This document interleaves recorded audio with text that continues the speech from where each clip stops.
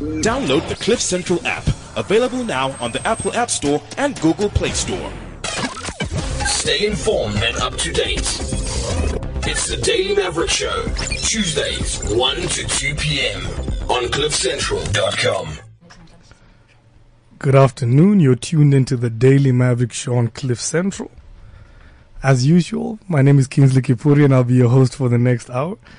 I'm joined in studio by my usual partner in crime, Greg Nicholson. Thanks for having me as always, Kingsley. Fantastic, man. It's been a while since we've done one of these live shows. I'm feeling a bit different now. Yeah, you're nervous all over again, hey? 'Cause I've been pre-recording the last two shows. It's like my 16th birthday all over again. Everybody's tweeting and listening live. Okay. That's not at all like my 16th birthday. That's just what I tell myself. Anyway, we are joined in studio by a very exciting guest, Nonhlanhla Masina from African School for Excellence. Thank you for joining us. Thank you for having me. Now, the name, just when I hear the name, it sounds like a powerful place, man. I just picture this like giant steps and these halls of excellence. Interesting. We don't have like halls and stuff. We actually have a very fantastic building that just came up in Tsakane. Yep. But I think the name honors the talent that currently is almost dismissed and assumed to not exist in our township areas, and you get an amazing surprise when you come visit our Tsakane campus. You've mentioned that you've already started sort of mentioning this idea that one simply does not expect excellence from township communities in South Africa today. So what sort of ignited in you this desire or intent to say, you know what, we're going to have a sort of world-class institution and we're going to place it in the township? I'll answer that question in two parts. One is failure. So I went to school in Bushlebenfundo Secondary in Tsakane. And when I finished, everyone was excited. Oh, you're a woman and, not then, I was a girl. You're good in math and good in science. And I had been teaching my math and science classes from like 10th grade. So it was very exciting. And then I went to university and I was like, you said something in passing that I feel like we can't just gloss over. You said, I had been teaching my maths and science classes. Yes, I had. So because I don't know if people remember, as early as I think 2003-4 was the start of the early phase of star schools. And there was a pilot in Ekurhuleni in Springs College, where they'd recruit the top teachers in the region and have kids come in from nearby schools, to do math, English and science during those programs. So I started that program in 10th grade, and lo and behold, it was, as when I do things at that program on Saturday, my peers obviously wouldn't have had a chance to do that before. And there was a point where we didn't have a math teacher, the classical story. And in the beginning, obviously, was just me standing up and teaching my class when no one was there. And later on, as we progressed by grade 11 and 12, I was given the time to actually do it, and teach some of the classes. And perhaps that's where a part of my passion for education comes from, is because I've been doing it for so long. So that's what, 15, 16 years old, and you're the one at the top of the class, everybody keeping quiet, and yes. Wow. And sadly, it meant, because I lived far from the school, and I, like any black child in township South Africa, I had to do all the housework coming back from school. And when I finished making dinner and serving and washing dishes, I'd be tired. And now I still have to do what you just said. Tomorrow I stand in front of my peers and teach. And you can't do that stuff unless you're properly prepared. So I'd go to bed early and be up by 3 a.m, to prep for my classes, to do my homework, and to do some of my studying. I guess that's when I learned to work hard, I guess. But the stakes were quite high. I can't stand in front of my peers and just like not know my business. So yeah, that's that piece. Even with that level of hard work and I guess my peers at that time worked as hard, if not harder. But when we finished matric, only 2 of us made it into university that year.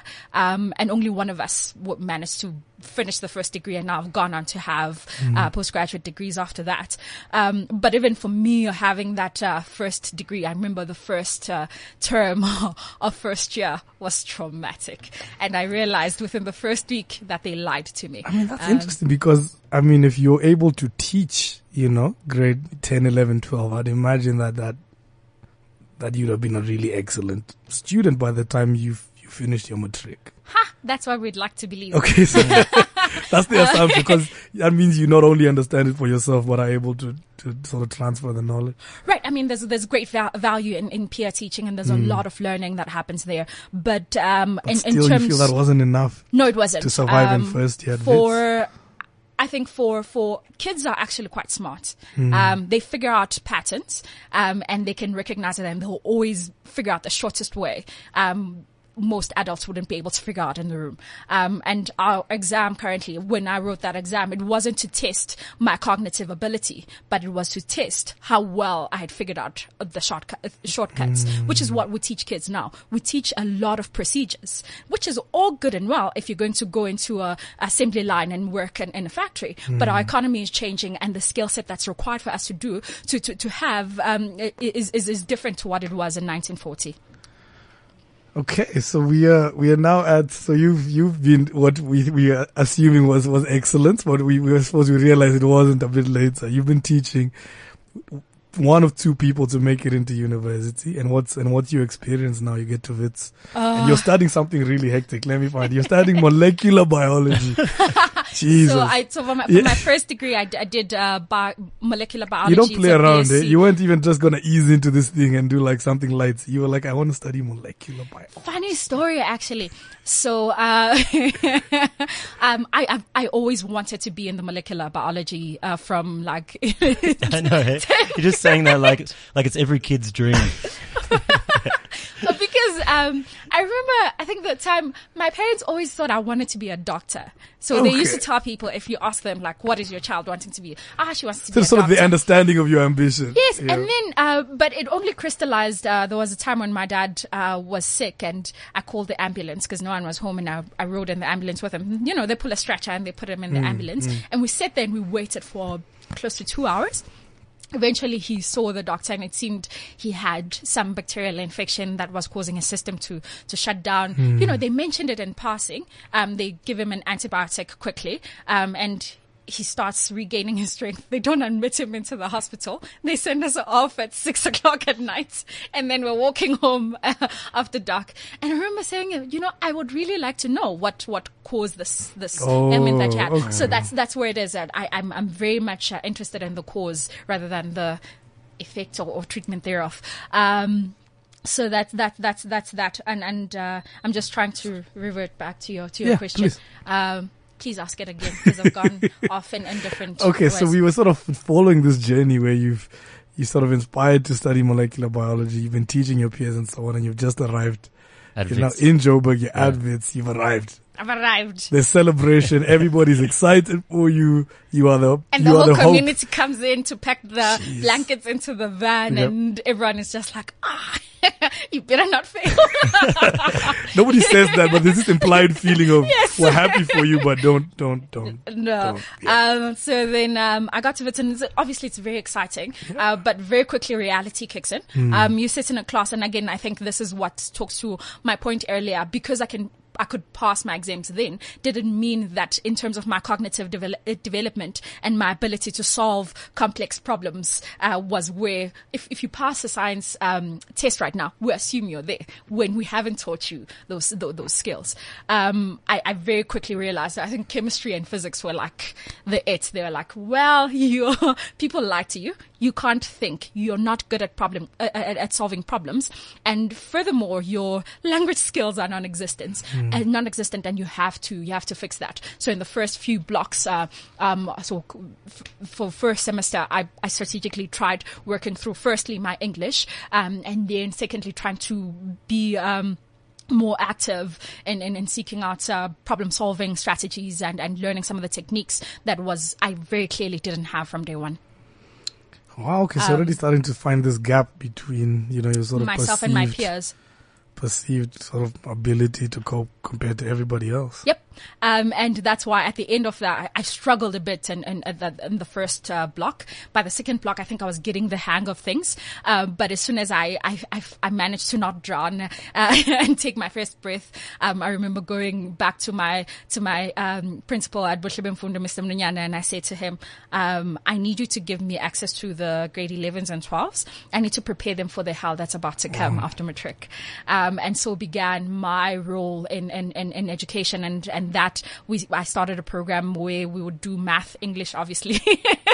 Math, English, and science. And we had this class where we called it like problem solving, life after matric. The name changed each year, but that program ran from 2007 till 2009 at Bushibemfundo and nearby Gelukstad, secondary school. But by the end of 2009, that September, I quickly became disillusioned by what I was actually doing, because I would sit with kids throughout the vacation period in June, and you see a lot of progress, and you see kids starting to attempt and be more comfortable in problem solving sessions, and you see them develop in their own thinking, and how much they apply themselves. But then they go back to their schools. You come back in September and you're like, well, so we have to start afresh again. So then that's the journey there, and it's what's informed the founding of ASC and what ASC has become. Why? You mentioned you went back to your principal, to your old high school, right? And you wanted access to the grade 11s and 12s. Yeah. But you mention it like that's what everybody does, every university student when they're doing well and learning about life and lessons that they should have learned it before. Yep. But why did you go back? Because I don't think many people do that, right? Like we all learn things along the way that we could share with with the youth, those coming behind us. Right. But why did you go back? What drives you to help others? That's a good question. I think a lot about our kids when you ask me that question, our scholars at ASC. Each time you challenge them to do something different, or you say they have a leadership program and you say you have to come up with a program that you will develop, and you decide what it is. It could be a for-profit venture, it could be a non-profit venture. You have a clear landscape and you can take it wherever you want to take it. It always goes back to social type enterprises that empower the communities that they're from. I don't think I'm unique in that aspect. I think a lot of the people that I grew up with have tried one way or the other to give back and try and change their community from grassroots up. I think it's, and also it has to do with, my community, how I was raised, and the school that I went to, and the sense of community there. Without those teachers, as much as, I figured out, I was helped to figure out the shortcuts and those people were actually very, very supportive, to the point where there was our matric dance. I didn't have a dress, nor did I have a date, nor did I have money to pay for the matric dance. My teachers bought me a dress. One organized me a date, and one. Who was it? Do you want to give him a shout out? Yeah, let's get him to call in. That's right. No. And just tell us what it was like. Where's Duncan? We need Duncan on there to research this.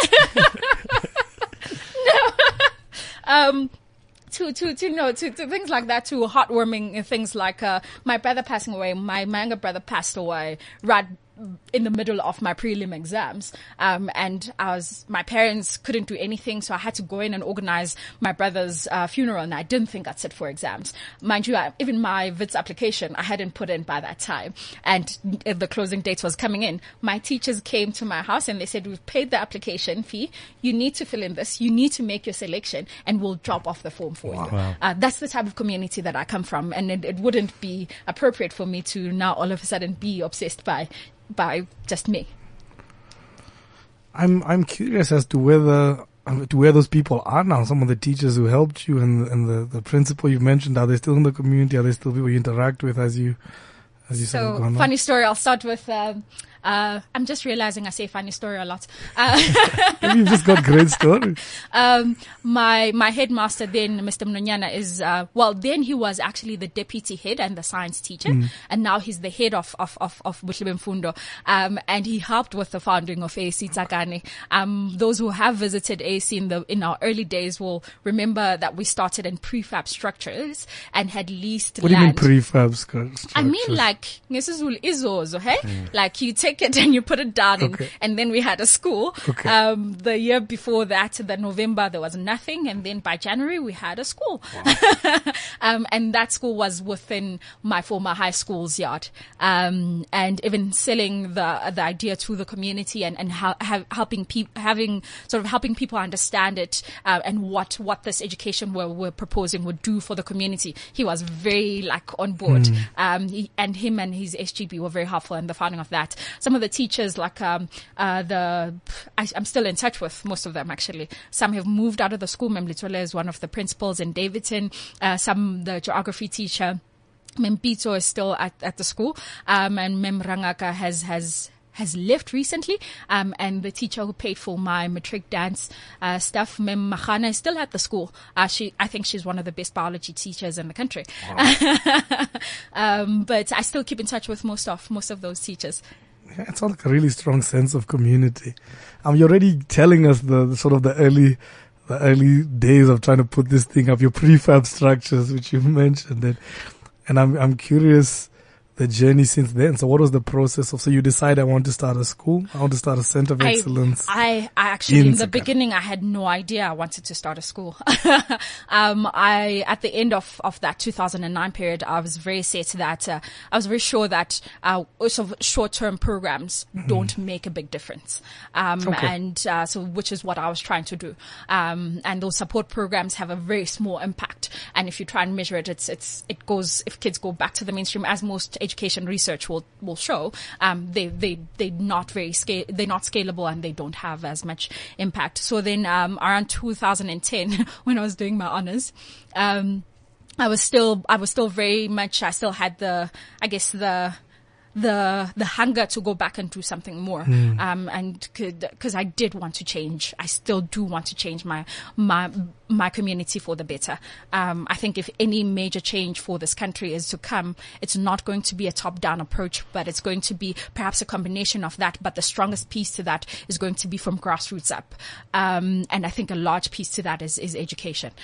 So then, by 2009, I still had that. 2010, I met Jay Kloppenberg, was the other founder of AC. Co-founder. And then, so we started talking about, he asked me about my experience, in large, this is a funny thing with Jay, because that conversation didn't start off with, so what do you do? Like, he was like, so who are you? Where are you from? I was like, I'm from Tsakane. So a lot of people in that group had gone to the top tier independent schools in the country, and obviously that was the social group at that time. And he was like, you're not from this group. Something is special about you. So then we started talking about, so what do you think informs you being part of this group? Funny enough, he posed that question that way. And then we started talking about my ideas and experience within education. And he started asking things like, he's also thought about the same thing. Why is it that very few students from communities like Tsakane get to make it into universities and I guess the then social group? And then we started talking about the very early stages of ASC, which initially we thought was good schools exist, but they're expensive and not accessible to the masses. So maybe we should try and figure out a way to either give the kids access to that money. So initially it was a microfinance type. Or rather than make a school, give the good students money to go to the make a school and give students the money. But then we really very quickly realized the solution needed to be much more than that, and which I can talk to you a bit more. Absolutely. Just quickly, we have a message from Darren from PE, and he's asking whether there's talks for you to be our next Minister of Education. So you heard it here first. So at the beginning of this show, I was asked if I've been media trained or not, and I said, well, I haven't. And part of that is I have very strong views in this space and others. I don't think I'm made to be a politician. Okay. So I doubt that would be the case. But like a true politician, you're not ruling it out. That's it. She didn't say I'm not going to be. She said I have very strong views and, if we were to talk about systemic change, perhaps it isn't in the cards, because I don't think a few good independent schools here and there will change the current status quo. I think if we were to change the current balance in the country, it's to really change the quality of our education. That's it. If you're just tuning in, we are talking to the almost next Minister of Education, Nonhlanhla Masina from African School for Excellence, just talking us through sort of her journey to founding an exciting, project, an education project that's happening in the country. And one of the best schools in the country. There we go. We're just going to go into a short break and we'll be right back after this. It's back. Are you Josie Tough? Cycle through tunnels, head over floating bridges, and disappear into colossal stormwater drains. Why? Because you're a machine, and the city is your trail. With 2 separate routes, 22 and 54 Ks, choose your path and go where no mountain biker has gone before. On 6 September, ride the Hollard Juma. Brought to you by Adreach and Joburg City Parks and Zoo. Challenge accepted. Juma.co.za. Good afternoon. You're tuning back into the Daily Maverick show on Cliff Central. It's just about 1:30. So we're talking about the potential of having extremely high quality and affordable education in this country. And that's the big golden key that we've been debating since 94 about how on earth are we going to crack this thing. And so we're joined by Nonhlanhla from African School for Excellence to tell us how we can figure this thing out. I think it actually starts with us sitting down and thinking about what does good quality education mean? What is good quality? So in the past, when we started around 2010, we looked at, there are good schools. So obviously that's a good indication that good quality education exists. Let's look at the good schools, what they're doing well, and how we can reduce the costs. Eventually, after the microfinance piece, how can we reduce the cost of what they're doing to be able to provide that quality education at scale in an affordable way? So you said sort of version 1 was, let's just give them the money to go to good schools. And then you trash that and say, no, we actually need to build from the ground up a school that is affordable. Right. And so in the past, what we thought then was, if we separate out specific tasks that don't necessarily need highly skilled teacher facilitation, and we strategically place those in a way that leverages the teaching, then you're able to use fewer teachers to improve the quality of education, depending on what those activities are. Perhaps I should make an example. Yeah, I'm curious. What is the kind of thing that you can do with maybe perhaps not the best and most expensive teachers, but it still adds value to a lot of students at a go? So the funny story this is, I should stop saying funny story. The funny thing is, when we think of, if you think of like a business case and how some of the smartest people we consider in any economy solve problems, they don't sit down and have this person telling them, this is the problem, this is the solution. Typically, they break out into a small group, a small syndicate type group, and they try and firstly define the problem. Secondly, try and figure out different solutions where each individual is putting in their view of what the solution is. And then third would be propose that what they think is a solution. Now, not always is that the solution, but sometimes it is the right solution. And that is the exact same thing that needs to go into a classroom. So how we see, for example, I'll give an example of fractions in 6th grade, when kids are having to be introduced into a concept like fractions, you could actually lose a lot by having them sit down in a classroom and tell them, this is a fraction. It's not going to work out. In fact, you need to engage their brains and allow them to be able to think through things. So how we see it is, if you give them an appropriate a problem, you mentioned Freud earlier, and I'll mention Vygotsky, or one of the education psychologists. So, but if you put them in a setting where you give them problems that, one, appeal to them, two, get their brain juices to start going, and puts them in a cognitive zone called a zone of proximal development, kids actually, one, sometimes come up with solutions to problems that they don't know, or two, they start, like, if you do it right, by the time you step into the room, they're jumping and they're ready to engage in that aspect. So what we came up with was, a model in which we would incorporate that in every class. Kids start off with a problem. We acknowledge that they are not just empty vessels that the teacher needs to fill with information, but rather they are brains that are developing and they are making their own connections, which will be the first class in anything that we do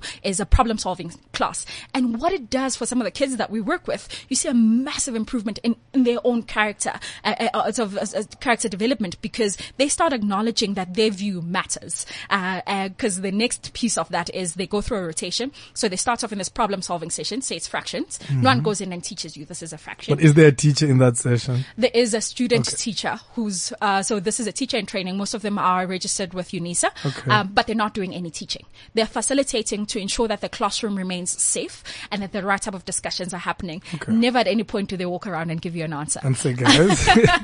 And because, that can halt your thought process, and your development thereof cognitively. So then when they move from that class, they then go to the class with the teacher. And that is also not a traditional, I don't know, when I say that, it probably wouldn't speak well to the model. It's not like kids are just sitting down and they're being fed information, but rather teams come in and they're presenting what they think is the solution to this fraction problem that they've just solved. But they don't know it's a fraction problem yet. But they don't know it's a fraction so problem. So you have one apple, you've got 6 people or something. Exactly. A very practical problem. Make a plan. Okay. And then each team presents what they think is the appropriate plan. And then the teacher, during that process, helps them name what they're seeing in context of what they've just presented. Now that speaks volumes to the communities that we serve, because those kids aren't used to having to stand in a room and present what they think is a solution. And what you see over time is a massive growth in their own in their own confidence, which then impacts how much they're willing to engage in class. And then the third class to that is, after they leave that class, each class lasts about 30 to 40 minutes, depending on which grade, they're at. And the third class, after that is, for kids to be able to engage with their passions and I guess be able to learn at their own pace. Right now, for the grade 7s in that class and grade 6, we use a program called Khan Academy, where they can pace their own learning. Cause you can teach till you're blue in the face, but unless someone has a chance to engage with, materials or content and define what it means for them, you don't get anywhere. So the third piece of that, model is very independent and is very student centric, and the kids drive it. But obviously we were able to see the data on the back end of that and be able to teach appropriately to that. And that third class is also facilitated by a student teacher in training. Wow. I'm curious about the student to teacher ratios in all this, because it sounds like it's a lot higher. It sounds like because there's a different person at every station. There's a different person at every station. But if you think about it, if what we call our lead teacher at the center. Who's a teacher?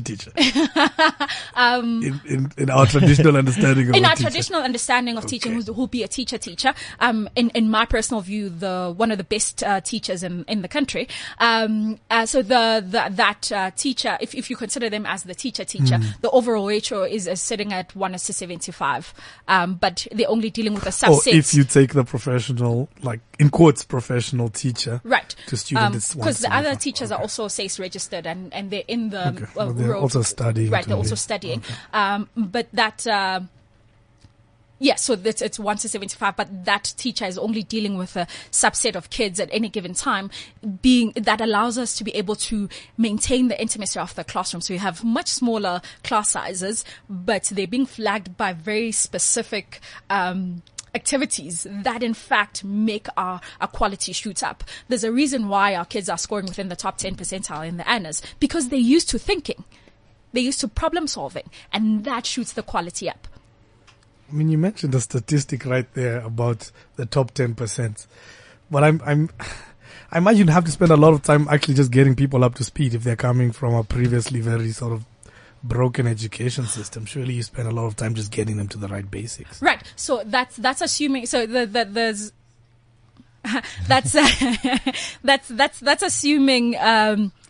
A lot of time assumes that you haven't properly thought about what you need to do to help catch those kids up. So it turns out if a kid can barely read or write, trying to drill science to them is not going to work. So for the first year, we do focus on accelerating language skills, as I tried when I was in first year university, and secondly, accelerating thinking and problem solving skills, which we largely do through the math for the first year. And once we've done that, we've seen an exponential growth with everything, which most education research points out as if you can develop the kids' cognitive ability, so ability to sit down and think through things and be able to be abstract problem solver, they're able to shoot through everything. Now, obviously, in this case, we also need to address the language piece. If they can access the things that they need to think about, they amaze you.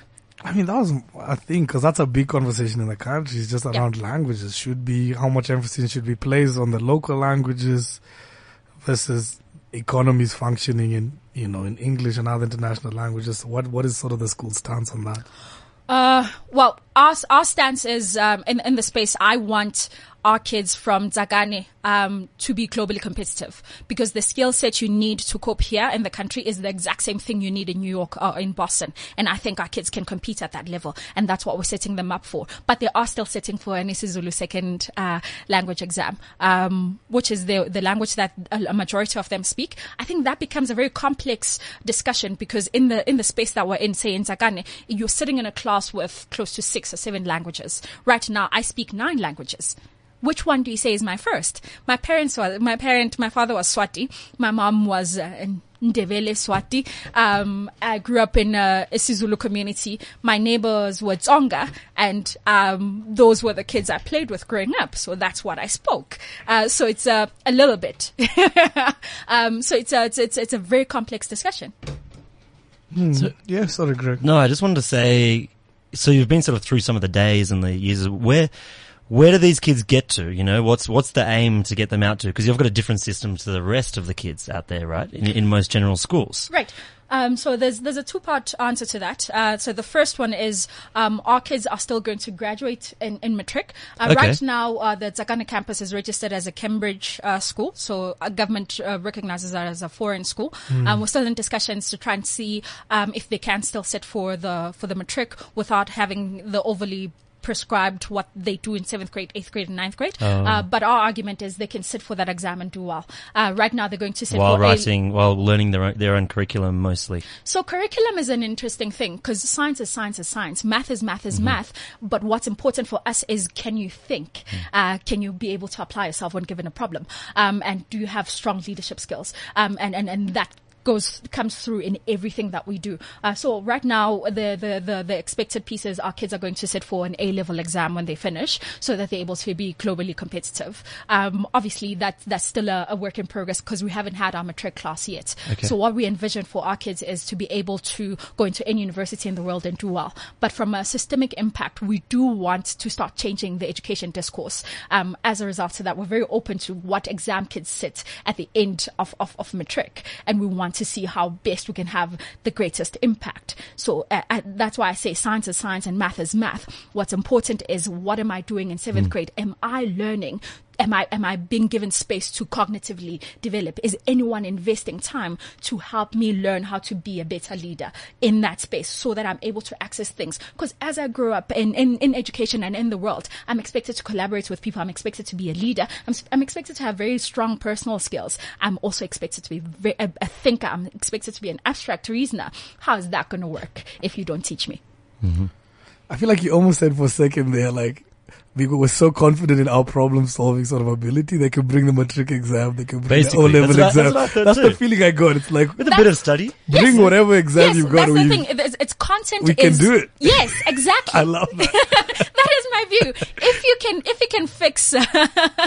If you can help me develop how I think and how I reason, you can give me a week, give me a month to study that content and sit through that exam. Like I said in the beginning of when I was relaying my matric experiences, kids figure out these small things. the procedural stuff. If you want to have me learn procedures, that's fine. I can sit and learn procedures, but let's make sure I can think. So like Nonhlanhla, when I step into first year university at Wits, when I'm required to, I don't panic. Let's not celebrate the wrong thing. Mm-hmm.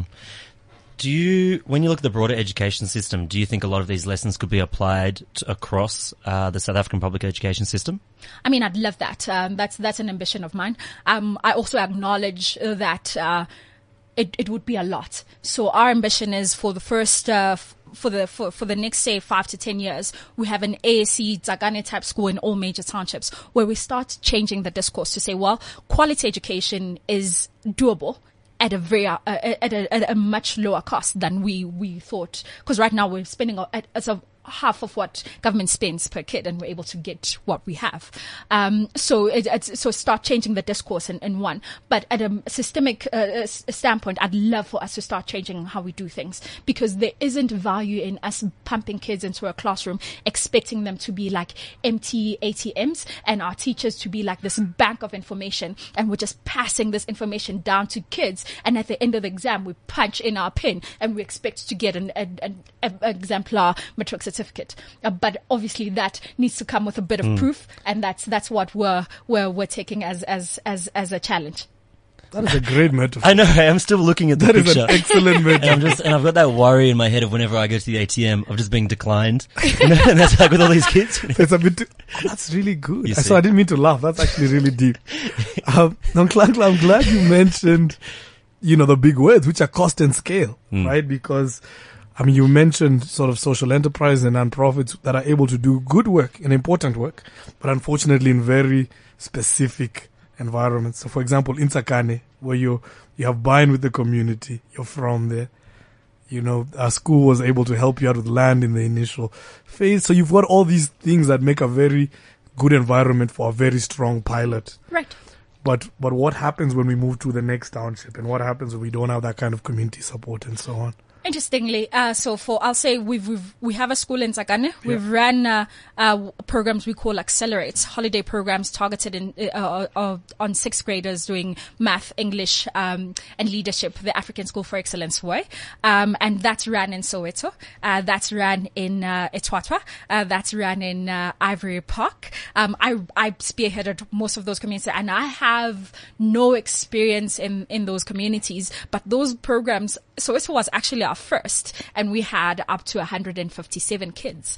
And that experience was amazing. Ivory Park to date, I still get meetings of messages from parents and kids asking, when are you coming here? So in terms of is the student special, sort of unique to Tsakane, the student profile that we have right now, the answer is no. From a teacher perspective, because at least 70% of our teachers at the school right now live within a 2-3 kilometer radius of the school. Are those people unique to Tsakane? No, because when I've gone into Ivory Park and when I've gone to Etwatwa, we've dealt and used people from within those communities. Obviously, the piece to that is true is the land component and the infrastructure costs that comes with starting these entities. And then that's an ongoing piece that we're constantly trying to what we're trying to think about and be smart about how we're sourcing those funds and also how we're making those decisions. But at scale, once a school is put in by scale, I mean once it's filled to capacity, the school can not only carry its own running costs, it has a buffer that enables it to do everything else. So we've set it up such that the school should be self-sustaining. Obviously, like any other business, we still have that dip with startup funding, which is what we're constantly trying to raise and be smart about how we raise it. Okay, so still in that sort of initial phase before the infrastructure it's up bits, and running and from an infrastructure standpoint, but we've covered a lot of ground in that space, and we're actually launching a new entity in partnership with a few good education partners in the country that will help us solve that problem so that we can unlock the infrastructure a bit. Okay, just when you said new entity with some partners, I just pictured an offshore account somewhere. Never true. We once did a show on how profits are being siphoned out of the country, so I was wondering. Right. So this is, that's a good point to make. This wouldn't be one of that. No, I'm kidding. Don't humor me with an answer. Greg, yeah. Yeah, no, I was just wondering, have we spoke about the cost at all? Of this, how much does it cost if I want to send my child there in the future, which is unborn? But if how much? Hawks. So right now, seeing that your child is not yet born, the current Or cost, conceived, I just want to point out. Let's move on from Greg's the current fertility. cost. Yeah. The current cost for us to educate a kid per year is sitting at a little over 8,500. Okay.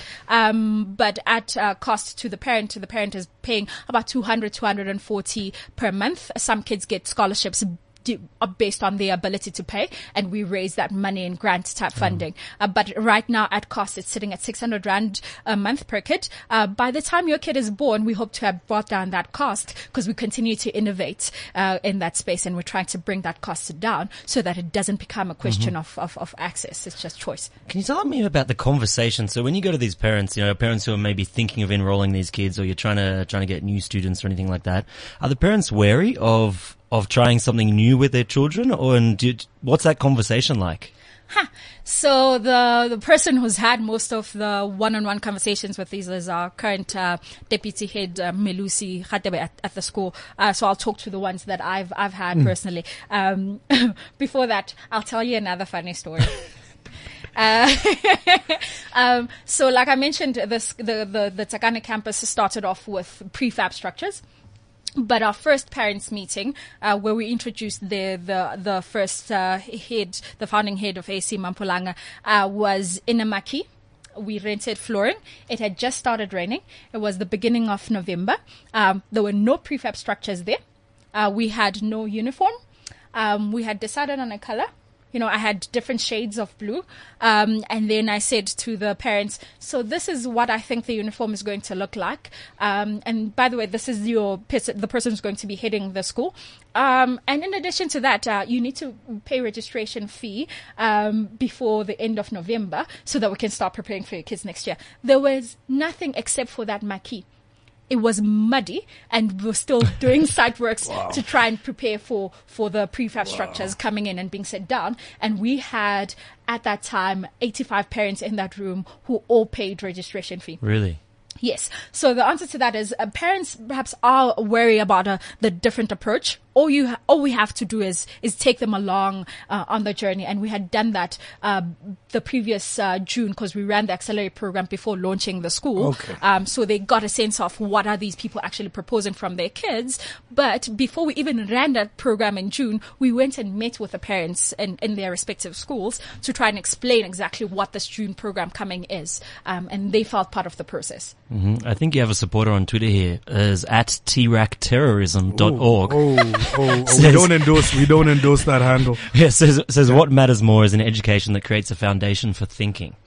So it sounds like there are supporters out there for you. Yeah, and you focus on problem solving rather than sort of learning the content. Yep. I'm curious how attached because let me say that okay, because the in. content becomes easier when you can think. You go into deep understanding, trying to understand how, say, if you were to be given a periodic table and tell kids you need to memorize this periodic table now. Yeah. It has no meaning unless you understand, okay, they're electrons. And what do these electrons do and why do they matter? You can only get to that point when you get to the cognitive piece. And I hear you. I'm curious how I'm still on this thing of scale and how we get, as many children or students as possible through the kind of quality of education you're describing. And I'm wondering, how attached are you to ASC as a brand versus if you could potentially absorb the model and and do it theoretically at every school in the country, would that be something you're open to? Definitely. At a systemic level, if we start having those discussions, we're very, very open, and we've started having early discussions with some parts of government. That is like the end game. Okay, that's the big win. That's the big win. Let's change the status of education in the country. Let's improve the quality of education overall. But what I was alluding to in the earlier pieces, now we can start having that conversation with certain people, because ASC Tsakane exists and people can come in and see it, and we need to have a few more of those where we replicate it, which is what we're working on for next year, and so that we can prove that it's doable in different contexts, as you pointed out earlier. Yeah, I mean, I see that's the big question for me. Greg, there's hope for your unborn child, yes? Yes, definitely. I'm just thinking, all I can think of is with the reduced amount of teachers, if I didn't have to have Mrs. Brady in grade 9, if I went to ASC, I'd be there just to avoid Mrs. Brady. I would have been happy. But we've also been able to engage the different, there's probably a reason why you didn't like Miss Brady. We're able to engage the different ways in which you learn. You learn by being probed, being asked the right questions, or having you think about the right questions. And then there is a part to that helps with your own, what's called metacognition, where you think about your own thinking. That is where Miss Brady would have been in. But when you start, I don't think that was Mrs. Brady's approach. No, Clark, we don't have too much time left, but I'd love to hear.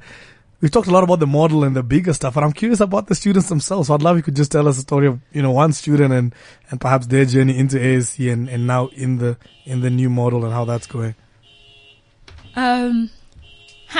I have quite a lot of stories. Perhaps if you ask me a specific question, I mean, of perhaps a way where you've seen the model really work, not in the way you tell us on radio, but where you saw John and you were like, okay, this is for real, when seeing their learning and their progress. So yes, there was in 2012 we ran our first pilot in Tsakane with the 3-week vacation program we call Accelerate, and there was a kid in Mvuyo. And he was, some teachers complained like he was disruptive in class, he didn't pay attention, he'd sit and start drawing. Okay. And when he started off, he was 2 grades below his level. And he's grown immensely. Right now he's reading and he's within the top 10, not even top 1% of the school. And he thinks so deeply. He leads, the writing club. And recently I had a conversation with him where, our school hall, we recently built a building in Tsakane, as I mentioned, and there was an owl in the hall. Okay. And then, so this is just so show the lateral thinking of this young man, and he says to me, "Ma'am, do you see what your kids are doing?" I hadn't noticed, but some of the girls were throwing sticks at an owl in the hall, and our roof was quite high. And I asked him, "So what? Why are they doing that?" Like, "Ma'am, they think that it brings bad luck and." And then I asked him, "But what do you think?" He was like, "No, they don't understand that because they litter in the space, the owl comes here for the food. and then it's also a comfortable environment for the owl to stay, and it means no harm." And I said, "Oh, how do you get there?" And so he started telling me about the books that he's been reading to try and understand this owl habitat preference business, and he was trying to relate to what he was seeing in the space. And this is a kid who, if he was sent to a traditional school, they would have put him on drugs, because they would have said he has a very short attention span. It turns out he enjoys thinking. Wow. Okay. So you have it, ladies and gentlemen. Africa School for Excellence, man. That's what we're hearing, and some of the stories that can come out of that problem solving approach you've described. Yep.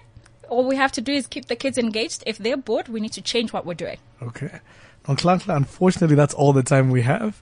Can you, in like 10 seconds, tell us, or tell our listeners rather, how they can get a hold of you and the great work you're doing? The best way currently to get hold of us is email us at info@asc.org.za. Unfortunately, our website is still under construction. We also have a Twitter handle at African Schools. And I have a Twitter handle at Nonhlanhla Masin, missing an A for some reason.